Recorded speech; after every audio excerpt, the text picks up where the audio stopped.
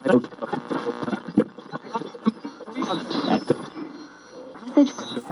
Saturday Night. Sci-Fi Saturday Night. We will begin a mass invasion. We'll tell your people to surrender now and avoid war. Don't think you get me so easily! It is now time for us to put Earth under our rule. It's your sacred duty to tell us the truth. Confess that you've been guilty of witchcraft.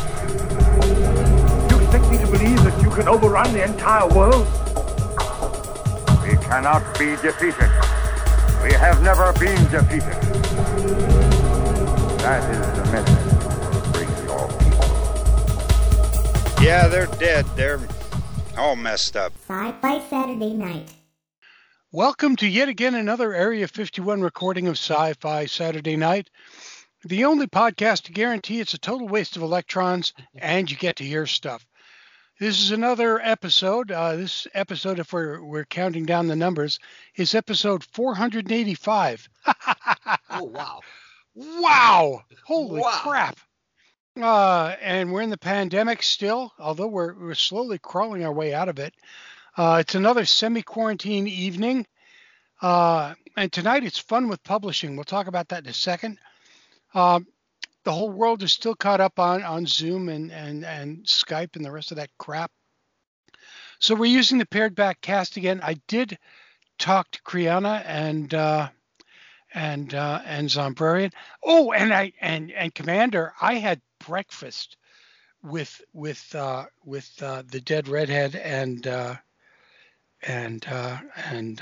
Illustrator X. Illustrator X this morning. And Excellent. Illustrator X said hi to everybody and wants you to let you know that the Four Color House of Comics is still alive and well and he's doing wonderfully, and wants to let you know he's never coming back to do the show. Although he may come back for the 500th anniversary. Well, let's twist his arm. And so, Commander, how are you doing tonight at the Area 51 Help Desk and Snack Bar? I'm doing pretty good. You know, I've got it pretty much well stocked. I've got whatchamacallits on my left, and I've got Reese's Pieces on my right, and this weird little guy with this bulbous head and this light on his finger keeps asking for more. But guys, he's I had to cut him off. He's starting to act drunk. Did you get the Dr. Pepper yet? Oh yeah. I got it in the huge casks. Perfect. It's the draft kind. Perfect. So, what do you do with a guy who started off his career in, of all things, working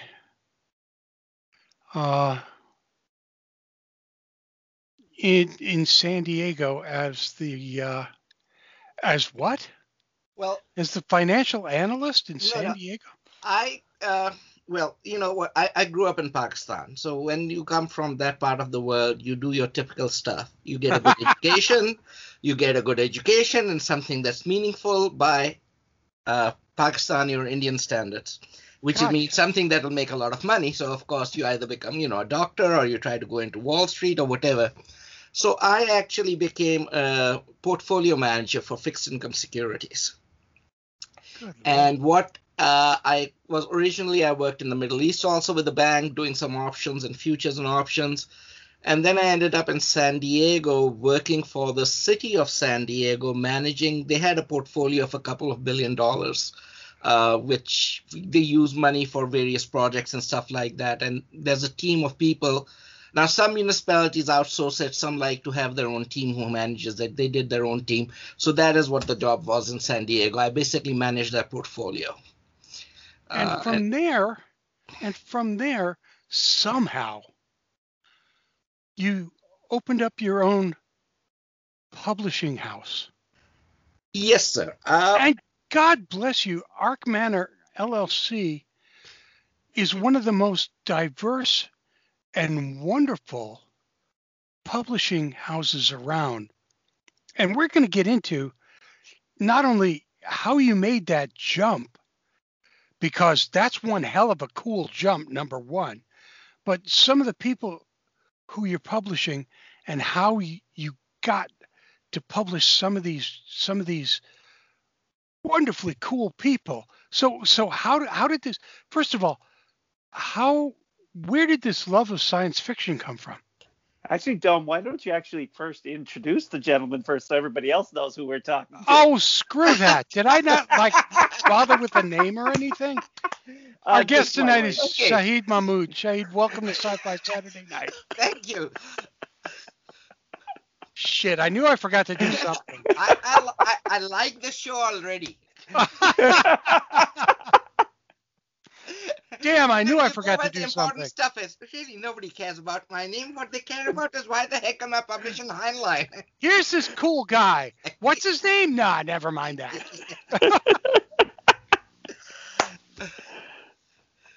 So how did you, where did this love of sci-fi come from? Well, the love from sci-fi actually comes from, I think, which impacted a lot of people worldwide, and I think people in the US don't realize how much of an impact it had globally, was Star Trek. Ah, there you go. When I was growing up in Pakistan, my father, for some reason, started watching Star Trek. I was very young then. This was must have been late 60s, early 70s. I would be in my, elementary school. And I kind of thought it was really cool, spaceships and all that. So I remember my father got special permission for me from my mother to watch it with him because it used to come on late at night. And so we used to watch it, and I still remember the first episode I watched, which was the one with that lizard guy. I don't know what that thing, where... The Gorn! Yes! Of course! Yes. And I was just awestruck, oh my God, what the heck is going on? And from there on, I just kind of developed a love for comic books and science fiction and all that stuff. One of the good things about being an ex-British colony was we used to get a lot of English language books, both from Britain and the US, but a lot from Britain. But then, every good science fiction book published here would be published by a British publisher anyway, and a bunch of them would come to Pakistan. So I would actually buy them, and in fact, I had a deal with my bookstore, local bookstore while I was in school there, in high school, that he would save one copy of every science fiction book that would come, and that whenever I could, I would swing by and pick them all up. But we didn't used to get that many. You wouldn't get 500. You might get 5 or 10 in a month that would come by. So that's how I got into science fiction, and I never gave up on it, and it's something I've always loved. So at that point, you come to the U.S., you get your degree in finance at Columbia University. Yes. You start doing all this number crunching stuff, bloody, bloody, bloody, bloody, and at one point you say, the hell with this. I'm going to start publishing science fiction. How do you make that jump?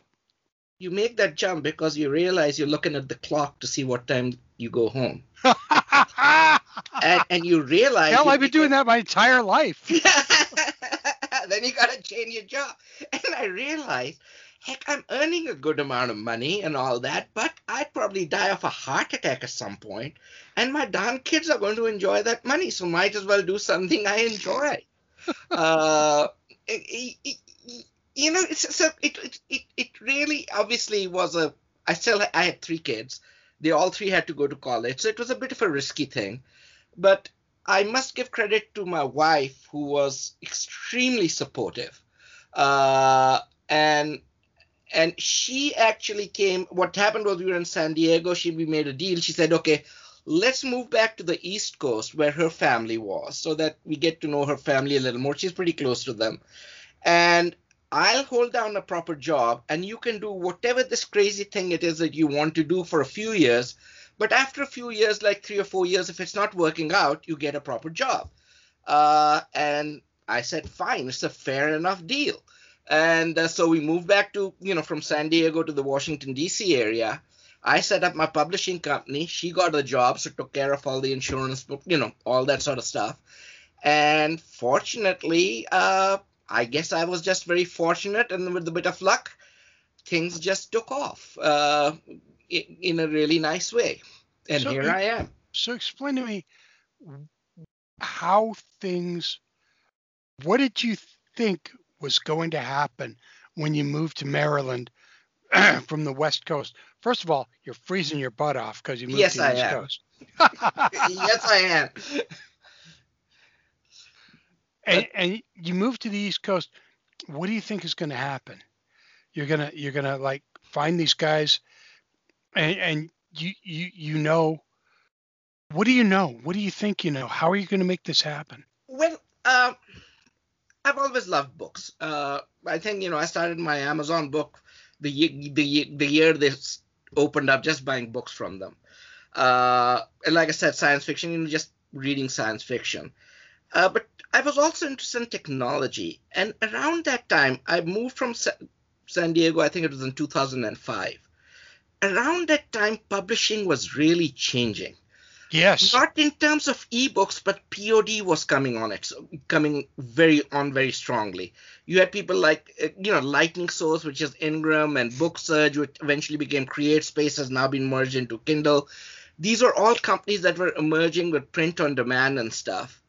And I thought, well, let's give it a shot. New technologies, whenever new technologies come up, there's always some opportunity. I'm not going to be competing with Tor or Macmillan or whatever, but can I find a niche that I can at least earn a living doing something that I really enjoy?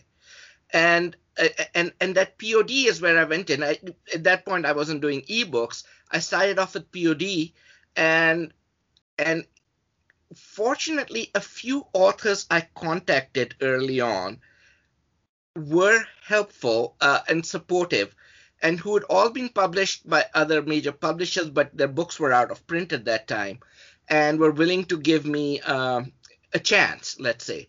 And so they gave me the chance, and after that, it just kind of word of mouth, and just, they're talking to other authors. It's a small community that, hey, this guy seems to know what, he's doing a good job, he treats us well. And one thing led to the other, and here I am.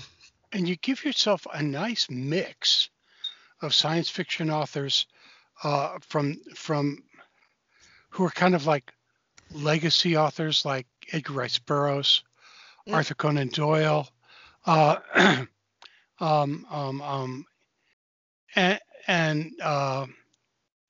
some guys that are really strong fringe authors as well, who have a strong following along the edges. Yes. So you're catching people at all different portions of the sci-fi universe, and then you've got people like David Drake and Paul Cook and Jack Chalker. And if people are really into science fiction, they recognize these names: Alexei Panshin, Larry Niven, Andrew Norton, Steven Seagal, Mike Resnick, Charles Sheffield. And I'm going, how do you get people like this to talk to you, much less go, yeah, let's do this? I think there's something actually I've asked myself a number of times. How the heck am I doing this? Like I said, I grew up in Pakistan. I could not even have dreamt I would actually be talking to one of these authors, let alone publishing their works. Let me give you a little example which I found interesting. A few years ago, I went back home to my father's house, and I found a copy of Santiago, which was Mike Resnick's big bestseller. Right. His original publication, which I had bought in high school when it first came out, and I read, and this old copy was still sitting there on the shelf, and I got such a thrill, because you know what? At that point, Mike Resnick was editing Galaxy's Edge, the magazine I published.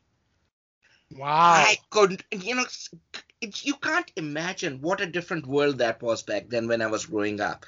And here I was, and it was that book, and I brought it back and I showed it to Mike, who thought it was the greatest thing ever. That this is the book I bought in Pakistan, in Lahore, growing up, and here I am working with you. One thing I found in this field, most authors are actually very approachable. You just need to give them the due respect and approach them in the right way. They are willing to talk to you. They're willing to help you. And it's a small community. They talk to each other. And I think that's what's really helped me. I have very good relationship with actually all the authors I deal with. I mean, they don't need to come to me. They could go to, Harry Turtleduff can go to any publisher he wants to. But the reason he likes dealing with me is like we become friends. And, he likes what I do for them. I can't afford to give them the advance like Tor would give them or whatever. But I know at least in one case where an author accepted half the advance from me than a major was publishing just because they thought that I would do a better job with the project. And because they knew you care about what it is you're doing. Exactly. And I asked him later on again about it, and he said, well, over time, I'll make more money off you also, because I tend to give royalties on time. I give them better royalties than over. And the guy figured out that over a few years, the advance is what it is, but if the royalties start coming in, he'd actually make more money with me. But I mean, but it really is a relationship thing. And it's just been an incredible journey that way. How many times do you think it is the fact that it's a small company that revolves around independent relationships rather than a large company that revolves around being a large company? I think it has a lot to do with it. Science fiction, most of the companies, I mean, whether you take, Tor or whatever, these are all set up by people who love the genre. And I think of the majors, only Baen is like left, which is kind of independent. DAW is somewhat. But they've all become such corporate entities that I think a lot of these authors miss that old feel of being part of that community with the publishing company itself. When now Tor is just, it's a Macmillan, it's an arm of Macmillan. So and a lot of the decisions are made by, at the corporate level. And in fact, there's been a major cleanup there, which shocked me. Some of the authors are let go and stuff like that. It's a very bottom line run business. And it's not a criticism. It's the way they've evolved, and that's it's fine. The way the world has become. It's the way the world has become. It is not at all a criticism, but there are people who I think are willing to then move to smaller publishers like me and experiment with that. The big problem with small publishers is with POD and ebooks, it's so easy to just become quote unquote a publisher, that there are literally hundreds of us coming up all over the place. And it becomes important, who do you trust? With me now, of course, the big advantage is that I can refer to them to any of these big names I author. When you say you've published Heinlein, you immediately gain legitimacy because they know the Heinlein estate can go to pretty much anyone they want to. Sure. So I think I have been very fortunate in that respect. Somehow or the other, I got some of these big names, and that has given me, in a way, a best of both worlds. I'm a small publisher. I can accommodate whatever the needs of an author may be. At the same time, I have the type of authors I publish gives me a certain legitimacy that almost kind of overlaps some of the other major publishers in a way, if you understand what I mean. Absolutely. So I have a couple of questions about a couple of authors and a couple of books that have come out through you. Mm-hmm. And the first one is Ben Bova's last book, which is just got released or is getting released in the next couple of weeks. Yes, sir. It's going to get released soon. I think June 15th. Okay, so Yeah. let's talk about that for just a minute, if we can. Yep. The title of that book is, and I'm searching for it, Power Challenges. Power Challenges. Yes. And over the years, Sci-Fi Saturday Night had a great relationship with Ben Bova. He was on the show 2 or 3 times. He was always a gentleman with us. Always was very generous with his time with us. He, both when we were on terrestrial radio and when we moved to our podcast format here, and he was always wonderful with us. He was a wonderful storyteller and just a fun guy. And how was your relationship with Dr. Ben? Unfortunately, I didn't really know Ben Bova that well. Unlike a lot of the other authors I deal with, I had just started working with him just before his demise.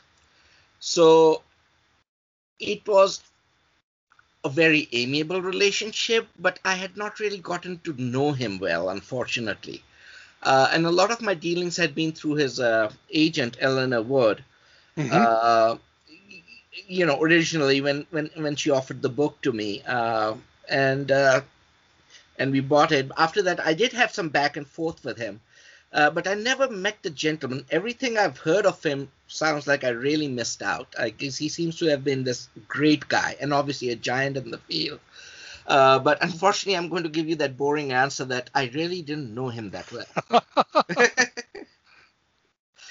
One of the great things about whenever you get a chance to talk with any of the grandmasters, which Ben was, Yes. Most definitely, is that there are things that you get from a grandmaster that you never get from anybody else in the industry. Yes. And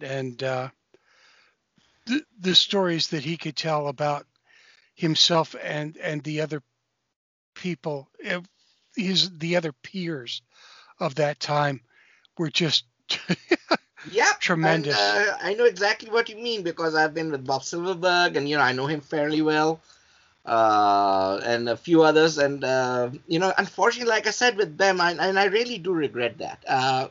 With this whole the suddenness of his death, I was actually so excited to get this book from him. And the reason I got the book was I worked with Eleanor, his agent, on a number of other projects which have been very successful. So he had some problem with Tor, so she came to me and I said, "Sure, Ben Bova, what do you mean? Obviously I'll publish him." Oh no, And we don't want that guy. He's nothing but trouble.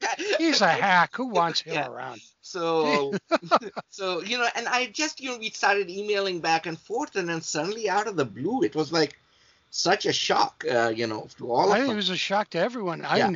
I really wasn't aware that he had died until we got the thing that his book was coming out posthumously, and I went, Exactly. wow, Yeah. holy And, crap, where did that come out of? Yeah, and I think Tor also has one of his books, but that was written earlier, but they held it back.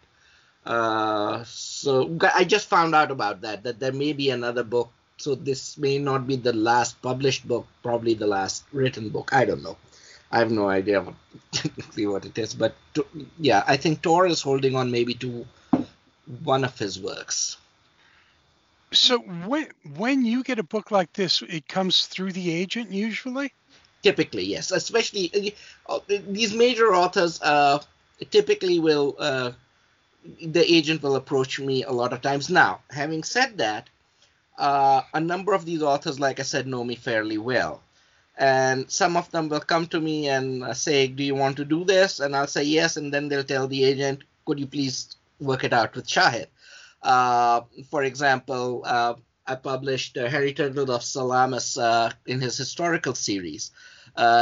He and I know each other fairly well, have gotten to know each other fairly well, and it was at a Worldcon. He said, "Shahid, why aren't you publishing a book of mine?" I said, "Harry, I can't afford you." And he says, "Okay, what can you afford?" And I gave him a number. He said, okay, I'll tell my agent to, to do that. Wow, that was tough negotiating. Nice job. But like I said, a lot of these guys are just very nice. And what can I say? They've just been extremely helpful. When I found that when you get into a relationship like this, it's kind of like a handshake and an understanding is worth more than virtually anything else. It is, sir. And I won't name it, but there is actually, which I should not be doing, and my lawyer will kill me. There's an author. I know, because I do the same damn thing all the time. There's an author whose books I publish on a handshake. Yeah. It's a pity we have become so legalistic. And again, it's the way the world is. It's not a complaint again. But we do live in that sort of a litigious world. But every now and then you do run across someone where I would feel comfortable doing that. I've done that with a couple of people. And it's never come back to bite me. It came back to bite me once, and I knew it was going to happen anyway. But, okay. Just every once in a while, you kind of go, yeah, fine. Yeah. I knew that was going to happen. Yeah. But for the most part, I usually feel, for the most part, if I can't work that way, I shouldn't be working it anymore. Yeah. So I want to talk to you because when I looked you up, now I got to tell you, when we got sent by our mutual friend your name, mm-hmm. and what this interview was going to be about, I went, okay, I got to look this guy up and figure out who this guy is. Because it didn't make any sense to me. Yeah. Because it didn't. And you understand that, right? Oh, fully. I fully understand that. You're probably like, who the heck is this guy? And what the hell is he doing? Yeah. And how the hell did he do it? Yeah. So I started looking up like press releases and stuff. And I found this thing, and it made no sense. It was in Locus magazine, and it was from February of 2019, mm-hmm. about a book that you had put together from Robert Heinlein. Yes, The Pursuit of the Pantera. And it was a book that was part of The Number of the Beast. Yes. Now, this was an ugly rumor for years. And I remember the rumor. Mm-hmm. And the rumor was that there was actually 3 books. Mm-hmm. And he started one book, didn't like it, threw it away, and his Virginia wouldn't let it be published. Yes. And that was actually something that became very popular with Patterson did a very good biography of Heinlein. And he mentions that in that there was this lost manuscript which had never been published because Virginia Heinlein had thought it was not good enough to be published. And Virginia, after his death, became the arbiter of anything that got published. Yes. And this happened to a number of people over the years, where somebody took control over their work, and a number of things just got lost or got locked away. Now, how the hell did you get hold of this? Well, it was actually out there in the academic archives. People had just not looked at it as carefully as I had to, because what happened was I'd been republishing a number of Heinlein's older books, and one of the contracts that came my way was for The Number of the Beast. Which is an incredible book, by the way. For any of you, the original format that got out there was wonderful. Okay. I might be on the other side of that, as it is one of the most, I think, liked or disliked controversial books, one way or the other. Just to be honest. But Okay. even entitled. though I publish it now, by the way, I shouldn't. Oh, maybe I should not be saying that. I'm the publisher of the book. You're entitled. No. But yes, so there is this rumor of a third one, but I don't. That's a weak one. But the two, yes, there were definitely two manuscripts. And like I said, Patterson did this biography of his in which he quoted, which he researched and said Virginia had kind of put her foot down. But there's another problem with the alternate version of the book. There are copyright issues with that. For example, if you like The Number of the Beast, so you'll know that there's a huge reference to Barsoom in that thing. Yes, there is. In The Pursuit of the Penkera, they actually go to Barsoom and interact with some of the characters from the original universe. Mm-hmm. You can't just do that and publish it. Well, Not if back you're then. Bob Heinlein, you can. Yeah, but his publisher might have been a bit wary. So, and the Heinlein estate even right now was extremely concerned, even though all the material is in the public domain, but his use of both that universe, E.E. Doc Smith's Lensman universe is more extensively used in this book. Right. They were very concerned about litigation as well. Wow. And it's not that it's just in the public domain. You just don't want to get into property fights. It's just expensive getting into it. So it took me about, well, let me backtrack. When I got the contract for The Number of the Beast, I became aware of this. I was talking to the Heinlein estate, and I realized that after the first 1/3 of the book is totally different. There's 100,000 words, which is totally different storyline. Holy shit. And it's fascinating. The divergence occurs when they make the first jump in the ship. So they actually go to two different parallel universes. One in The Number of the Beast, and the other one in what we call then The Pursuit of the Penkera. Wow. And The Pursuit of the Penkera is actually in many ways a much more traditional Heinlein. In The Number of the Beast, it's kind of a strange book in the sense that it doesn't follow the typical Heinlein resolution and stuff like that. There's the party scene and his friends and all that. Mm-hmm. The other version actually stays focused on the guys, the bad guys in the black hats or whatever they are. Mm-hmm. And basically comes to a very Heinleinian conclusion as they pursue them. And that's why the book is named The Pursuit of the Penkera, which was not Heinlein's name. He just left a manuscript, but I worked with the estate to come up with the name. Because the book basically is about their pursuit of the bad guys and the conclusion to that. So it's a fascinating book that way. I don't think it's one of his greatest works, but I definitely think it's certainly a fairly respectable Heinlein and a fairly more coherent storyline in many ways than The Number of the Beast. And anyway, so we were working on it, and the Heinlein states, I asked them whether they would be willing to let me try and publish it. They said yes, but the condition they put on was that I make sure that there was no copyright issue. So it took me about 2 years or so working with the Edgar Rice Burroughs estate and the Doc Smith estate and all that, particularly the Burroughs estate. It's kind of tricky when you go to them and say, I'm publishing a book which uses your assets, but I'm not going to pay you anything because I don't have any money to do that.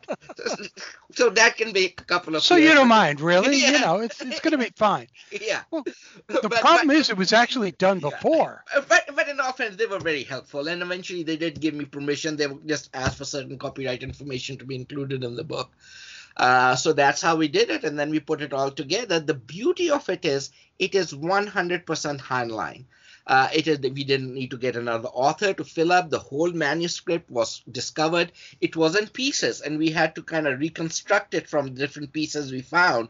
For some reason, it had not survived as one complete thing, but put together, the whole book was there. And well, the rest is history. And if nothing else, So this now whatever- sits in your system as The Number of the Beast, a parallel novel about parallel universes. Yes, sir, because it is basically about the same universe as in The Number of the Beast, but when they make the first jump, they go to a different universe. Holy crap. I mean, I honestly never knew that book actually existed as that. Yeah, it did. I first heard about this actually. Apparently a copy of that had been circulated at one of the Worldcons right after he wrote it. Yes, So I'd heard that ugly rumor. Yep, and it is apparently true because one of the gentlemen, I was attending a convention in San Diego, Condor, and one of the gentlemen there, and I've forgotten his name, unfortunately. I was chatting with him, and he had been there and had actually seen the book being circulated. Wow. He didn't have a copy, but, we got talking and all that about it because, it was just fascinating. But anyway, so here it is. And you know what? I could drop dead tomorrow, achieve nothing else, but I got to publish the last darn book from Heinlein. Unbelievable. Yeah. So, I mean, you've here's your legacy, man. Congratulations. Yes. That's, by the way, the first question people ask me, because I'm a really small publishing company, is how the heck did you get that book? Well, I mean, it's not just that. I mean, you've thrown some pretty cool crap against the wall and made it stick. Yeah. Well, it's that thing of pursue what you love. I guess doesn't always work out, but in my case, I was fortunate enough where it did, and it stuck. Congratulations, totally. Thank you. Thank you. Congratulations. So, what's coming up for you and for the imprint in the coming months? Well, what happened was I was doing a lot of my work was reprint still, and that's still a lot of my bread and butter. I work, we are like the publisher for Jack Chalker. We are the publishers now for The Camp. In fact, another highlight of my career was when the DeCamp family asked me to represent them at the Worldcon in London when his short stories were up for a Hugo. So I went as the publisher representative for the Retro Hugo that they did, which was one of the coolest experiences I've ever had. Who would have imagined I would actually be representing, DeCamp for a Hugo? Unbelievable, huh? It totally is. I mean, it blows me away. Sometimes I kind of literally think I still can't. I find it hard to believe it sometimes, where I am. But coming up, we've got a bunch of exciting things. One of the things I'm most excited about is a book about relationships in science fiction written by all female or non-binary authors. I have to say that, but no male authors. And it's a book that actually has a couple of poems in it also. And we were able to get participation by authors like Jane Yolen, Shannon McGuire, and a bunch of other really good ones. And it's an anthology that I'm really looking forward to. That should be out, I think, in February of next year. We have the manuscript. Ed Lerner is creating another series for us. I love his hard. I've always loved hard science fiction, and he writes great hard science fiction. Oh yeah, absolutely.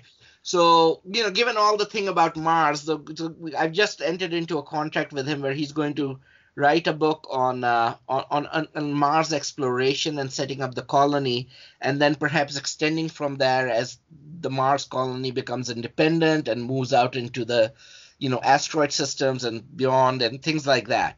So that should be a lot of fun. And I don't know, one of author I've always loved, but he's not a very popular author. I don't know if you would remember him, called Mike Flynn. He wrote a few books recently. He wrote something called Eiffelheim and all, which I think was one of the best written books in the way he uses language that I'd read recently. He's writing a book for me about generation shifts. So a lot of these are like more classic themes and all that, but then that's what I grew up with, and that's what attracts me more than anything else. So that's where we're going. You know, it seems to me as if science fiction itself, the more it becomes more all-encompassing and more divergent, the more it remains true to its core. And its core is to be looking towards a positive future and bringing people into its fold by understanding its past and looking with eyes and wonder towards wherever it is it's bringing us. And I can't thank people like you for reminding us what the past is as you bring us towards the future. Our guest tonight has been a driving force towards reminding us what the future of publishing science fiction should be all about. Saeed Mahmood, thank you so much, man, for coming by tonight. No, thank you. Really, it was a pleasure, truly. Man, you're welcome on our show any damn time. Okay. I might take you up on that. You should. Okay. Okay, well, thank you very much, and I'll talk to you hopefully at some point later. Sci-Fi Saturday Night is the official podcast of Granite Con, Plastic City Comic Con, and the Upper Valley Comic Expo. We are also sponsored by Dreamforge Magazine, a superb magazine of fantasy and science fiction, and Comic Art House. Visit Comic Art House for some of the best deals on original art from dozens of your favorite artists. And if you're looking for a really great gift book for that rapidly approaching semi-annual Fairbanks Melt Days celebration, consider a look at Sci-Fi Saturday Night's first anthology, My Peculiar Family, now on Amazon and BarnesandNoble.com. My Peculiar Family, the audiobook, is available on Audible, because I'm not sure where else you could find it. Our intro production was provided by Rob Watts. For more of his amazing stuff, just look at robwattsonline.com. And don't forget to try the Watts sauce. We love it. Our outro was provided by Lawrence Made Me Cry. You can find Lawrence Made Me Cry's music on Bandcamp, and a whole lot of love to Jojo and Celine. Many thanks to the gang. From his booking books, thank you, Captain Cam. This is Dome saying, Terry and Jeannie, shared pain is lessened, shared joy increased. Thus do we all refute entropy. Better things are coming, Stacy. Stay strong, Liz. So, unless it's daytime, good night, everybody. That sounds good. That sounds perfect.